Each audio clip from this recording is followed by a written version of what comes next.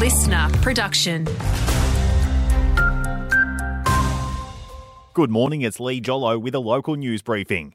The $200 million Hobart Airport terminal upgrade is underway, being carried out by the country's largest building firm, Hutchison. The work will nearly double its size and will add 2 new departure gates, a 3rd security screening lane, an extra baggage carousel and more seating. It's much needed too. Built to cater for 1.5 million passengers a year, it's currently handling 2.6 million. The job should be done by early 2027.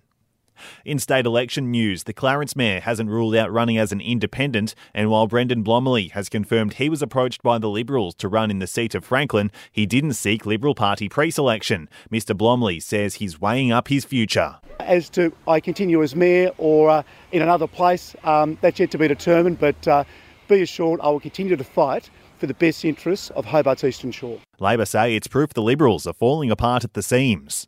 The Liberals are meantime promising to build 3 new ferry terminals across Hobart within 100 days of being elected. Leader Jeremy Rockcliffe says they'll be travelling to Lindisfarne, Wilkinson's Point and Sandy Bay within 4 years.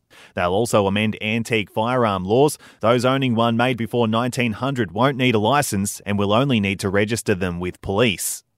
The drug regulator has approved the first new endometriosis treatment in more than 10 years. It's a once-a-day tablet to help treat pain and also works to prevent excess tissue growth. The chronic condition affects up to 1 in 7 women. There's currently no cure. To sport now, and North Melbourne says Taron Thomas has run out of chances and is no longer a player for the club. It's after the AFL handed him an 18-game ban for behaviour that included threatening a woman via direct messages several times. North's GM of footy, Todd Viney, says they'd given him support to change his behaviour. Yeah, there's been a lot of resource and time and effort put into him, and we unfortunately haven't been able to get the right result.